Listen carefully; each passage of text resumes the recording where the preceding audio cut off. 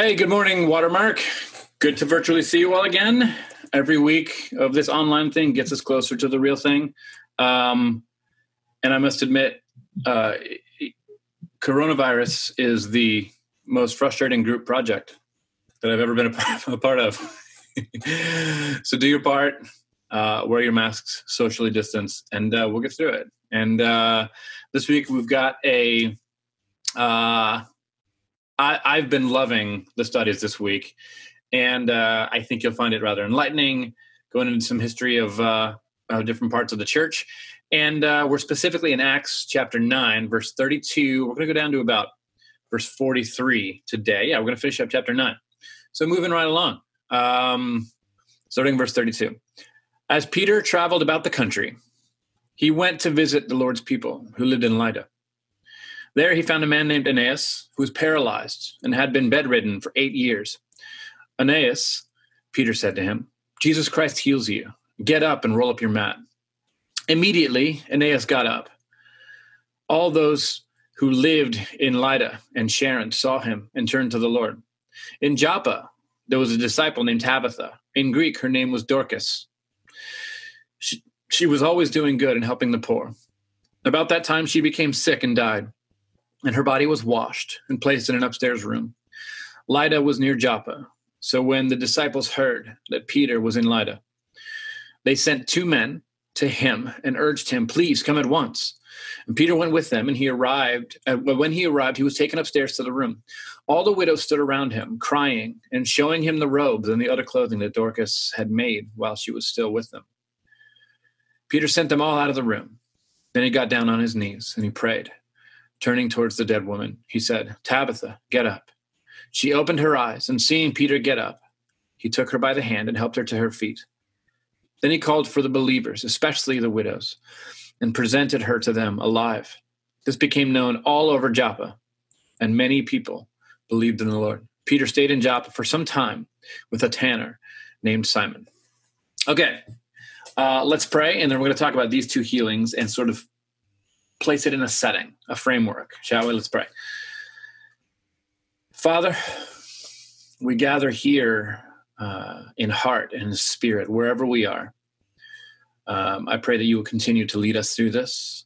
I pray that we will have patience so that we can continue to protect the least amongst us who are in need of it. I pray that we would sacrificially put our selfish desires aside and do what needs to be done in these times so that your world can find healing and so that we can be a people who bring that healing. Continue to stoke that fire in our heart that we have for each other and for this community. Continue to help us to rightfully yearn to be together again.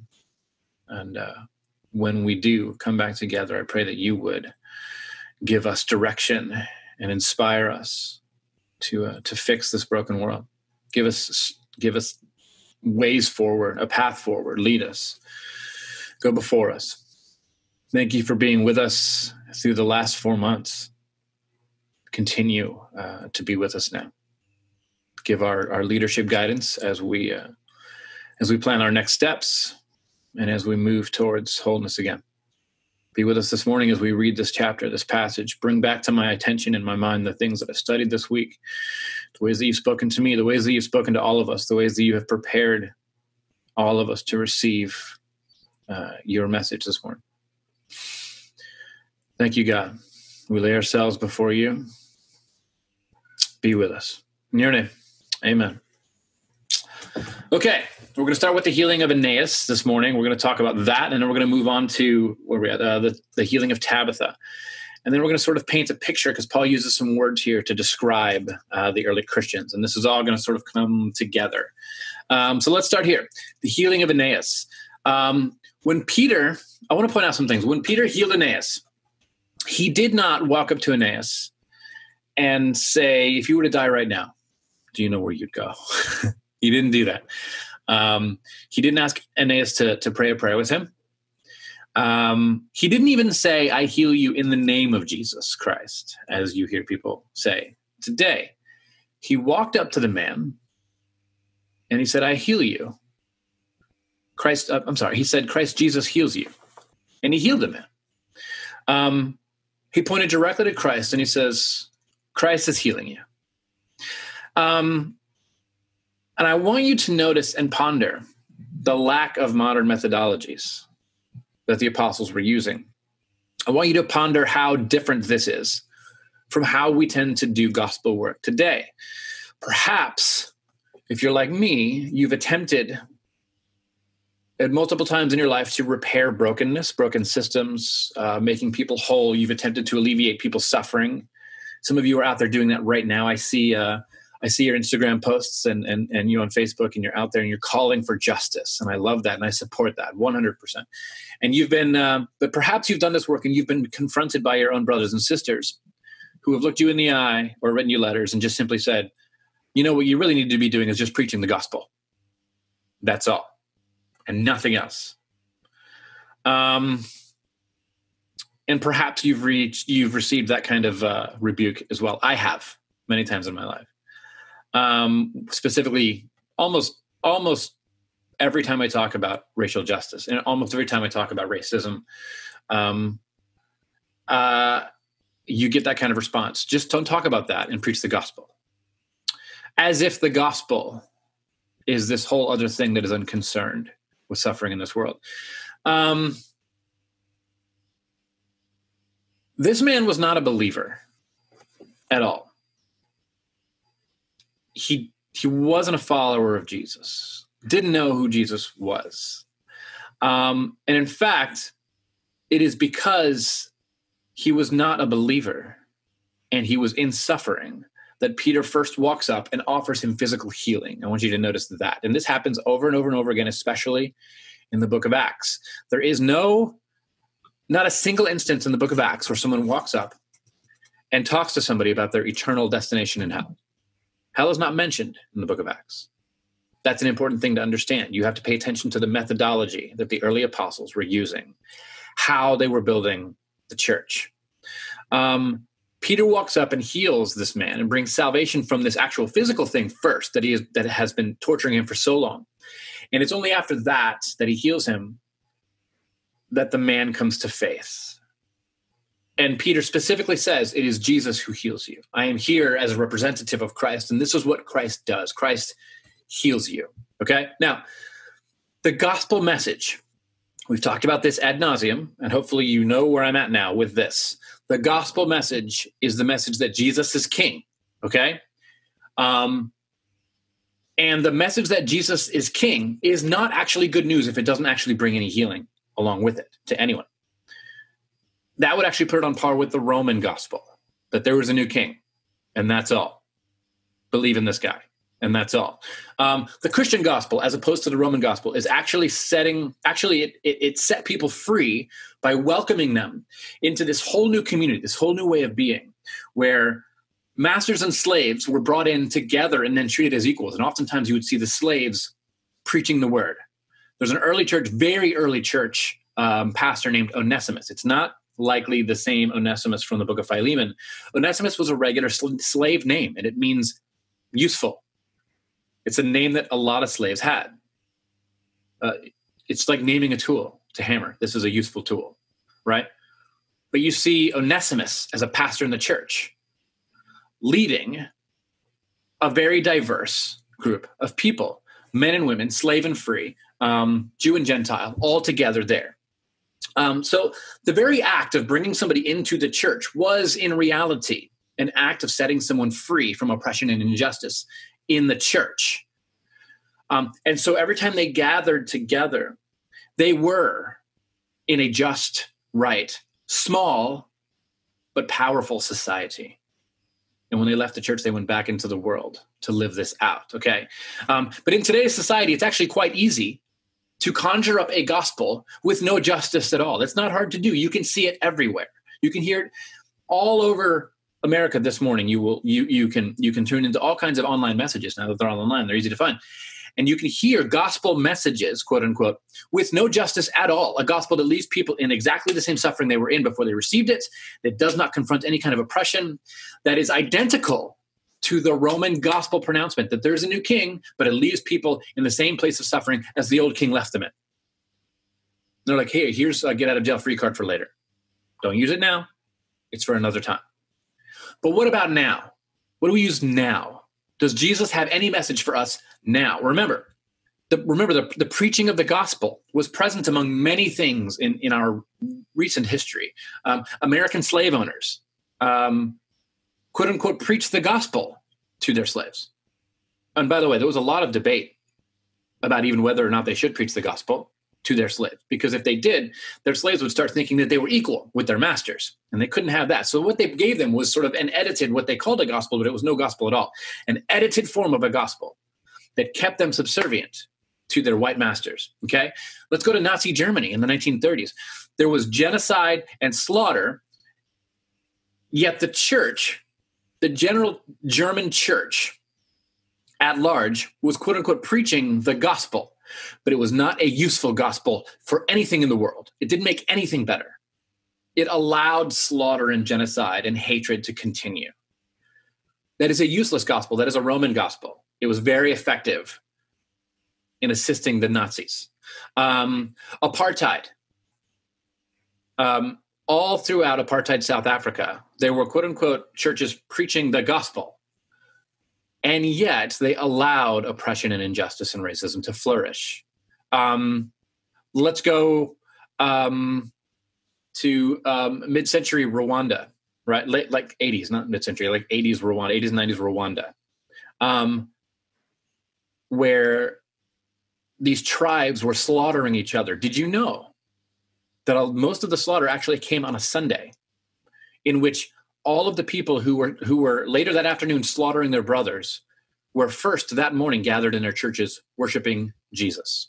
And they walked out of their churches and proceeded to pull out machetes and slaughter their brothers and sisters in the streets with these machetes, cutting them to bits. Men, women, children, elderly.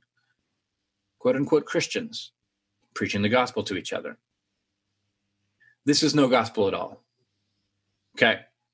The gospel, in its context, understood well, brings freedom and healing. This used to be well known. If you go back into church history and you read even as early as like the Cappadocian Fathers, that's Gregory of Nyssa, Basil the Great, Gregory of Nazianzus, two Gregories.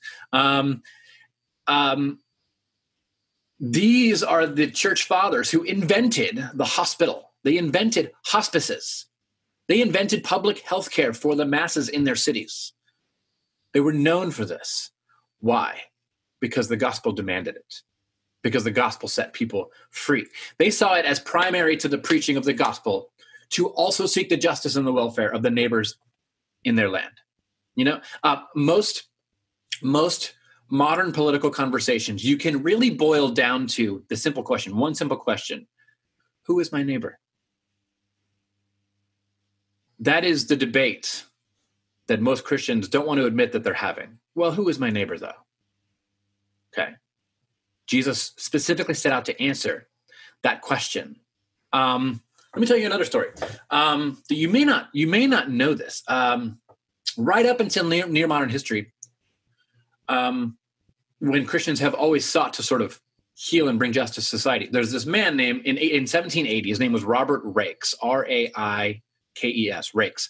He was an Anglican, and he noticed that in his day, when he was on his way to church, Anglican worship services, it was only for the adults. It's high church. It's a specific way of, like, there's these chants and these liturgies, and there's specific ways of doing church. And children didn't really fit into this mix.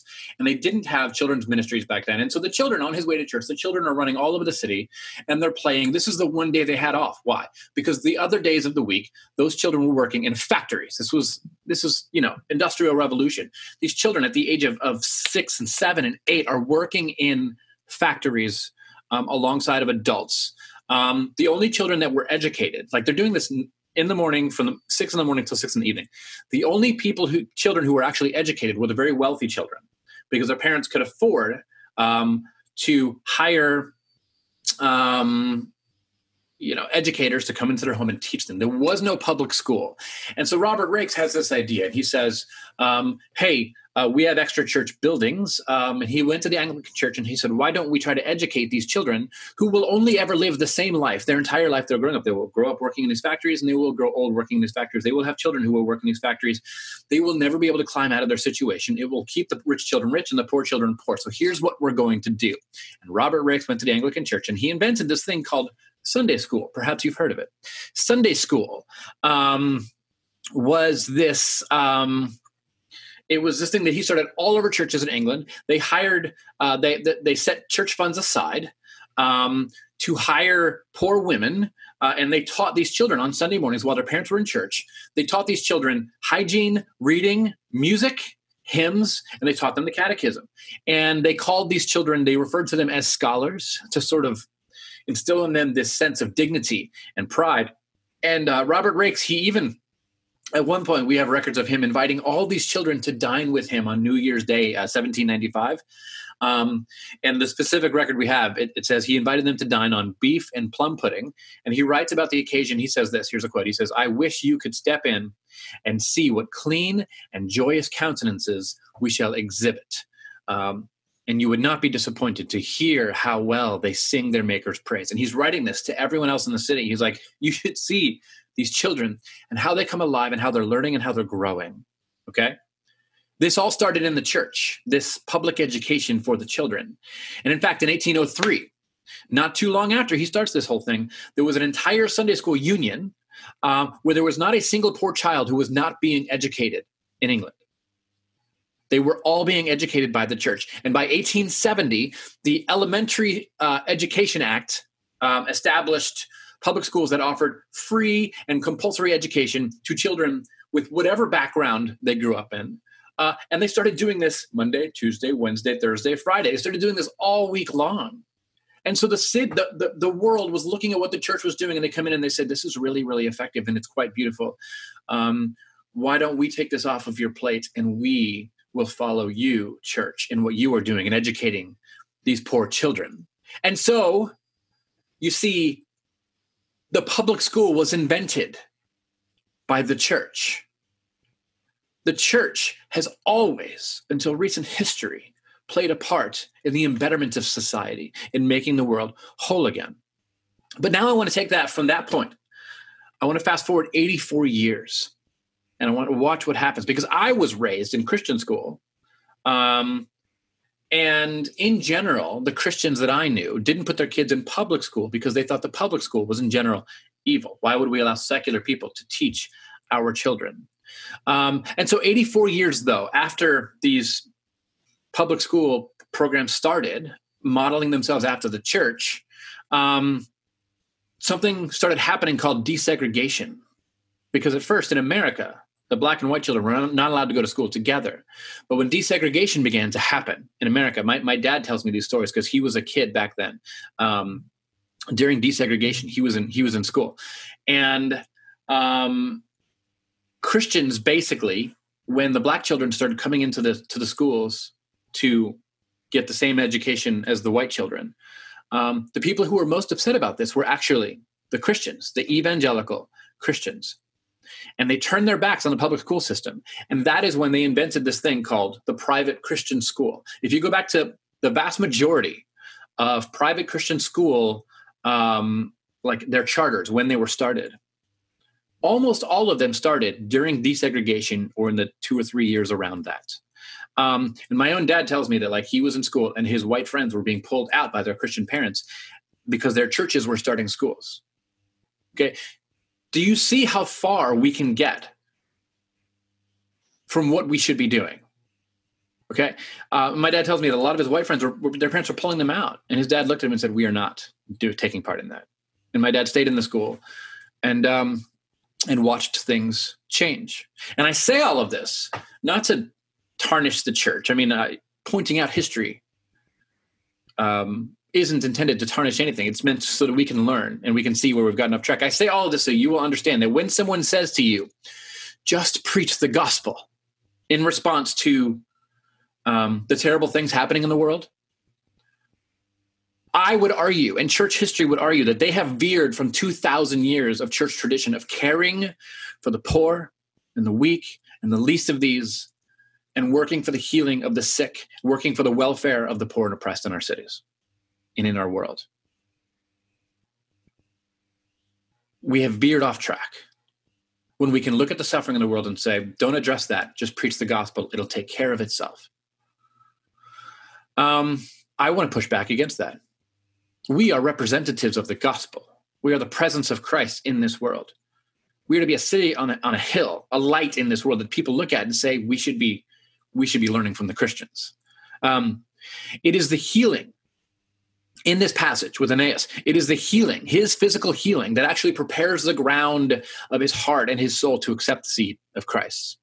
Okay? We must announce to the world that Jesus is king first with our actions. And while we do this with our actions, while they are all looking at us with gladness in their hearts and receiving healing and wholeness, we point away from ourselves and we don't point, look what we did. I'm doing this in the name of, no. We're not doing this in the name of Jesus. Jesus is doing this through us. We point away from ourselves and we say, Jesus has healed you. Jesus has set you free. Jesus intends to continue setting you free. Okay? That's the healing of Aeneas. Now, let's talk about Tabitha. Tabitha, who is apparently by the passage also named Dorcas. How unfortunate. Tabitha is an amazing woman. I want you to take some time this week, and I want you to read this passage of Tabitha's story of her resurrection here. And I want you to read it a couple of times. And I want you to spend some time in what's called the Ignatian style of prayer. Over this passage, and let me explain what that is. It's a type of prayer popularized by Ignatius of Loyola. It encourages the Christian to sort of read the text, get the story in your mind, and then meditate upon it and imagine yourself in this room, in the place.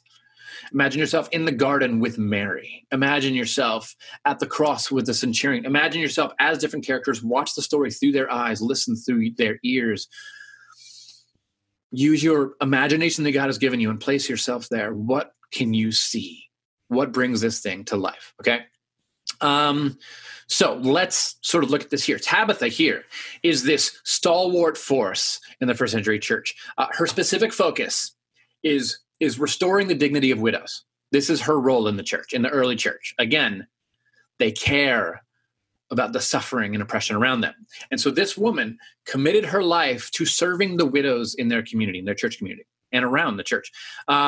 She was likely a widow herself. So she likely knew, because of her own experience, what this entailed. So she was probably a widow herself. Her husband probably was a man of a lot of money because she has a lot of money that she likely inherited. And she was quite wealthy for her day. And so she's this renowned philanthropist, okay? She's known throughout the land as, quote unquote, in Acts 9:36, it says she's known as always doing good and helping the poor, okay?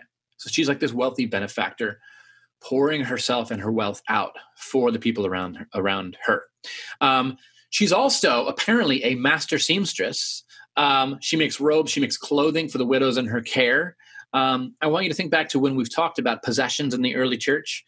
In the first century, most people only had one or two article of clothing. They had an inner garment and an outer garment, and that's all they had. In this woman, because clothing was very expensive and you would wear it for years. Okay, you didn't have multiple outfits, you didn't have closets. Okay, this woman is making clothing that is very expensive to do, making clothing for these women.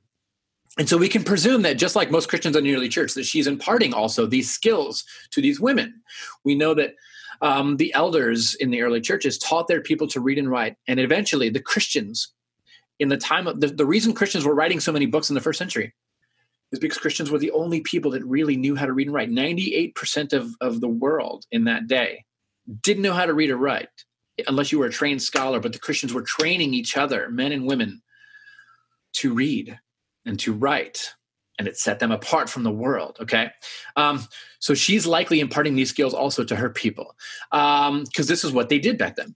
And so when we first hear about her in Luke's book of Acts, she has succumbed to some kind of illness, and she has died, and her body's been washed and prepared for burial, likely in the process of being wrapped. And so her ministry was so critical to the early church that Peter himself, the Apostle Peter, was summoned to her bedside. That's how important they felt she was. Who are we going to get? What do we do about this? Let's go straight to the top. Let's get Peter, okay, the oldest disciple of Christ. And they brought Peter in, and Peter arrives, and he finds all these widows from all across Joppa, the area, and they're weeping in her home, and they're crying out, and they're just beside themselves and hopeless. They don't know what to do because this woman meant everything to them. And they're showing him the clothes that she made, and they're like, look what she did for me. Look what she did for me. Let me tell you what she did for me. And Peter, he appears to be overcome with emotion. He sends everyone out of the room, and he falls on his knees. And he starts praying and begging God to intervene here. And he turns towards her body. And he learned this from Christ. Okay, every healing that happens here, notice, is a mimic of what Christ has done. And so Peter is just trying to be the presence of Christ. He's not trying to do anything himself. And he turns to Tabitha. And just like he saw Jesus do, he looks at her and he says, get up. Tabitha, get up. Verse 40. And it says that Tabitha opened her eyes and she sat up. And Peter takes her by the hand and helps her to her feet. And he calls out for the widows. And they come running into the room and they find her alive. Okay. This is just one of 2 resurrection stories in the entire book of Acts. It's a huge deal. Tabitha was apparently so influential in the early church that Luke actually, when he writes the story, gives her the distinction of being the only woman in all of the Bible referred to by the feminine pronoun, the feminine form of the Greek word for disciple, which is this word mathatreia. Okay. She is the only woman called a mathatreia. Like it's a special title that is given just to her by Luke. Apparently, she was pretty special. The word literally means apprentice, okay, which means 2 things. It means at some point she studied directly under Jesus, that she sat at Jesus' feet. She's likely one of the outer rings of disciples that follow Jesus. There's 12, and then there's 72, and then there's 500. Maybe she's one of the 72. And it also means, second, that she became a leader in the church, because this is what apprentices do. They become leaders in the church. And the book of Acts is filled with all kinds of women doing important things in the church and leading in various ways. Okay? Now, you have these 2 healings, these 2 incredible things. And so something I do want to spend time on that and point out, like I have, that the healing and the justice work from the very beginning of the church was always a vital part of it. That cannot be denied. It can only be denied of today's church, not that church, okay? And something that is important to note is that Peter, when he writes, when he speaks to the church, he's constantly referring to them, these Christians, as the word saints. Now, it's a word we don't really use much anymore, unless we're talking about someone like in the Catholic Church who has died and achieving sainthood or something like that. But twice the Christians at Lydda are called saints, in verse 32, verse 41. And there's some versions take this word and translate some of your versions that you'll be reading. If it's like ESV, NIV, NLT, some of them will say saints and some will say believers. And they all come from sort of the same word here. It's the same word used earlier in the chapter by Ananias to describe the Christians at Jerusalem in verse 13. He calls them saints as well, the saints in Jerusalem. It's a word that actually Paul always uses to describe church members as well. He always writes these letters to the saints who are at such and such a place. Now, the Greek word that we translate as saints and believers, and it's one word. It's this word hagios, okay? I want you to say it. Let's reminisce back to March. Say it with me. Hagios. Say it again louder. Hagios. Your dog is looking at you sideways. Now, so hagios is a word that simply translates as holy. Oftentimes it's translated as holy, to the holy people in this town. But the root meaning of this word holy is very specific. A lot of translations today translate as in different ways, like I've said, but the best translation of this word in today's modern language for holy, for hagios, is simply the word different, okay? When the Bible is calling members of the church hagios, when it's calling them saints, when it's calling them holy, it is simply a word that says you are different in the world. You are a set apart people. It's the same phrases that were used for the Old Testament, for the people of Israel. They're referred to as a people set apart. They're different. I had some friends planting a church on the other side of the bay, and they decided to call it Different Church. I like it. It means set apart. You're not like everyone else. We are called to be different, okay? Too often, we link some kind of moral meaning to the word different, to the word hagios and holy in the Bible, the word that we should translate as different. I'm hoping actually that some translations in the future start saying different. I think that'll make a huge impact. But oftentimes we hear the word holy, like you were called to be holy, and we apply we inject it with some modern meanings like pure or moral, right? You're called to be holy, be good, be moral, be pure. Okay. Now, I want to be clear. God is never called pure in the Bible. He is called holy, but he is never called pure. Pure has to do specifically with temple cleanliness. Okay. Holy is something, for lack of a better word, different. Okay. The best possible use of this word is different. I in the Bible, when it says, when God says, be holy as I am holy, I like to read that. And this is how I read it to my own kids. When I kind of sometimes translate on the fly. God says, be different as I am different. These words should ring in our ears when we read them. It has a lot more weight to it. It sets people free to swim up that stream, okay? To not go with the flow. Be different. Be a different people. Don't look like everyone else. And excuse me, it's God's people. God's people all through the Old Testament, all through the New Testament, they're constantly called to be holy and different. God calls his people, his nation, a holy nation, a set-apart people. This is exactly why in the Old Testament they have all these, if you've ever wondered why, they have all these weird eating laws. Like, why are they told to eat certain things? Why are they told to not do certain things in their garden? Why are they told to wear certain types of clothes? Why are they told to have long tassels hanging off their clothes? Why is their hair weird? Why is God making them look vastly different from everyone else? So that, the answer is simple, so that you could recognize them, because they're different. They are a holy, set-apart people.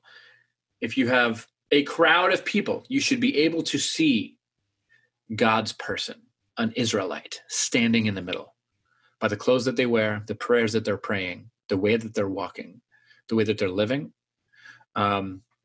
all the weird things that God has told them to do. It's all about being different in the world, because from the beginning, God wanted his people to stand out. He wanted people, when they see a Jewish man or woman, to instantly know who they were, so that they could stick out like a sore thumb, and people could look at them and say, if you watch them, you'll know what their God is like. Okay? It is no different for us. When we are called saints, when Paul is writing to the saints in this city, in that city, he is expecting that the world notices that they are odd, that they stand out. All right? There could be no hiding. There could be no amount of really cultural relevance in their lives. The way that they were living was different. They were different. And this brings me to my next thought for you.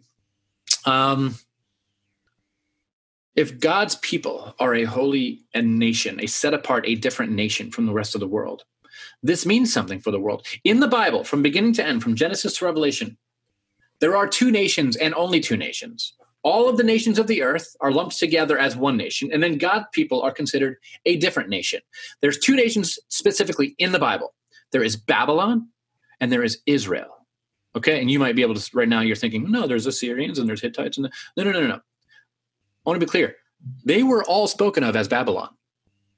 When the Israelites spoke about any nation, they were calling them Babylon, okay? The kingdoms of this world are always lumped together as Babylon, and the kingdom of God is Israel. And in the mind, in the eyes of the early people, the followers of God, that's all there was, okay?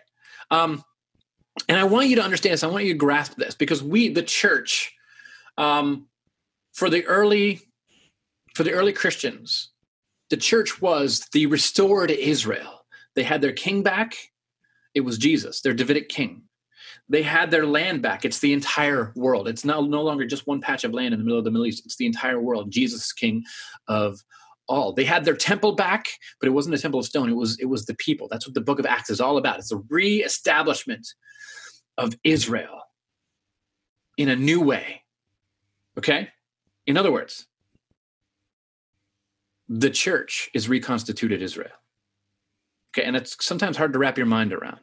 Okay, we are the continuation. The door has been kicked open. The Gentiles have been brought in, and we are the presence now of God's people in this world.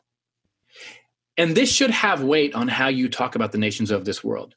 If there really is, and I'm going to get very specific, if there really is something that could count as a Christian nation, then that nation, by definition, is the kingdom of God. Any nation that claims to be a Christian nation is the kingdom of God. They would be a holy people set apart from the rest of the world who exists as a city on the hill, a light to the nations. And there have been many nations in the world throughout human history that have claimed to be the kingdom of God. America, Britain, the Holy Roman Empire. Think about that, the set apart Roman, like the Byzantine Empire. Many nations throughout the world have established themselves and claim to be the one nation under God. But you see, that cannot be, because the church is. That is the role of the church in the world. The early Christians spoke of Rome as Babylon. They knew it was called Rome. They called it Babylon. When you see Babylon falling at the end of Revelation, it is being overtaken, it's burning to the ground, and the people who were so heavily invested in it are weeping and gnashing their teeth as their city that they spent their entire life and generations building is being destroyed and replaced with this pristine, beautiful kingdom coming down from heaven to earth. And they are weeping because their monuments and their statues are falling and being destroyed because God doesn't plan on preserving any of them, because his kingdom will be established and it will replace Babylon. And you have to understand this. Israel's king, is God's own self. They rejected any earthly king over them, any ruler over them. Israel was God's own king, revealed through Jesus. And so we know what our king is like. Jesus is king in this world. And so if you are a part of a kingdom whose king is not God's own self, like if you're a part of a kingdom and you say, that's our king, we follow that king, then I want to be clear. You are actually a citizen of Babylon. If that is your king, your country is Babylon. But if you are a Christian and you claim my king is Jesus, Jesus is Lord, that claim is what got the early Christians killed, because if Jesus is Lord, no one else is. We are a people who are set apart. We are a surrogate nation. We are an alternative kingdom in this world as a city on a hill to shine and let the world know how we are to organize ourselves and live in this world.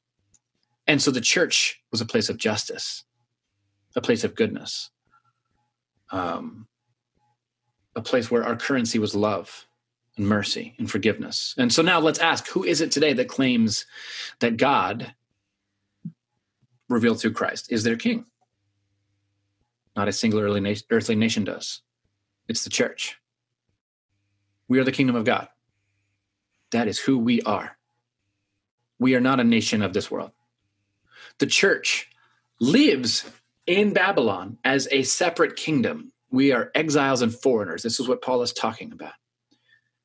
We live in Babylonian exile as a separate kingdom, Israel, God's people now in this world. The church itself is a state, an alternative state, a different people, a holy people. And the point of all of that is so that we can live as a separate people, so that as they go about with justice and mercy and forgiveness and charity and generosity, the nations of the world will see them, the church, they will see them and be drawn to them and what they have. And there's been many times in the world where this has happened. And it's been beautiful. And oftentimes it ends with people seeking our King. And this is what we see beginning right here in the book of Acts. An earthly nation. I know this is rubbing. I know some of you are squirming right now, but I'm just going to say it crystal clear. An earthly nation cannot be a Christian nation, because a Christian nation, it's the church.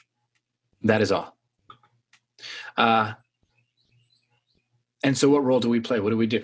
I mean, you can read all through the scriptures the things that the prophets told the people of Israel to do while they were living in Babylonian exile. Jeremiah 29:7 tells the people who were literally in exile in Babylon, seek the peace of the city where I have caused you to be carried away captive, and pray to the Lord for it. Seek the peace of these people. Show them what it looks like. Forgive as they should forgive. Live justly as they should live justly, so that they can see us as images of God and know what God is like. That is our role here. And as we live as a city on the hill, the kingdoms of the earth will see our light, our justice, our mercy, love, and forgiveness. And they will seek our Father in heaven. We should honestly be swimming in an ocean of love and mercy, in a holy community that rises above the injustices of the world, filled with justice that the world longs for. That's who we should be. The world should be longing for what we have. But it's not hard to argue that right now we actually don't have it. Instead of swimming in this ocean of justice, we are playing in these puddles of the earthly seats of power. We're trying to win them over. We're trying to impress their wealthy and their powerful. They should be striving like us because we are holy, because they are blinded by the glory of God shining in their lives. Like, that's the role we should play. That's, if I was to sum up this sermon, that's what this is. Justice is the ocean in which the gospel lives. Justice is the ocean in which the gospel lives. Justice is a system. It's not a product. Justice isn't a helpful and hip addition to the gospel, as my friend Megan Westrow would say. She has a book coming out, seminary friend of mine. Justice isn't a helpful and hip addition to the gospel. It was intrinsic to the gospel. I would say it is the water that the gospel swims in. It is the air that it breathes. Justice is the starting place and the end place of the gospel. If Jesus is king, then God is reconciling all things to God, to God's own self. All right? That's a good place to take communion, because communion shows us how this works, how we are to bring this into the world. And how do we do it? Just like Jesus did. The body broken and the blood poured out for the world. There are two elements in communion. There's bread. It's the body of Christ, broken for the world. As Jesus gave his life, not just in the last moments of his life, but gave up everything, his entire existence, as seated at the throne of God, and came down to live amongst the poor, to show them and guide them the way out. It's an incredible picture of how healing comes into the world. And then there's the blood of Christ poured out for all of us, for your healing, for your salvation, as it washes over us, cleansing us and filling us and giving us new life. And so take your elements, if you would. And right now, why don't we do this in remembrance of Jesus, the body of Christ broken for you, the blood of Christ poured out for you, so that the world can find true healing and salvation for their soul, for their body, for their community, and for their world. Do this in remembrance of Christ. Father, we come to you. Revive us. Restore us. Let us look to the ancient church to figure out how we should dwell in this world. May our souls be deeply convicted when we read and when we see how far we have departed from your intentions for us. Anchor our souls in you. If we must reform everything about our lives, give us the strength and faith to do so. I pray that we could be that light shining in the world. Thank you, Father. Bring us back together. Heal our community, heal our world. May we be your true images here. In your name, amen. Let's end with our collect prayer this morning. God, who reconciles all things to yourself, who came to dwell among us, teach us to love as you have loved us. May we let go of the lies embedded in us and replace them with your truth. May we be bold in protecting the weak, speaking for the voiceless, and standing against injustice wherever it occurs. May we recognize the Imago Dei in others, treating them with dignity and respect. Help us to forgive freely, reconciling us to each other. In a chaotic world, let us bring peace, bringing your kingdom to earth in the name of Jesus. Amen. I hope you have an amazing week. I'm sorry I went longer than normal. I have nowhere to go. Love you all. Grace and peace.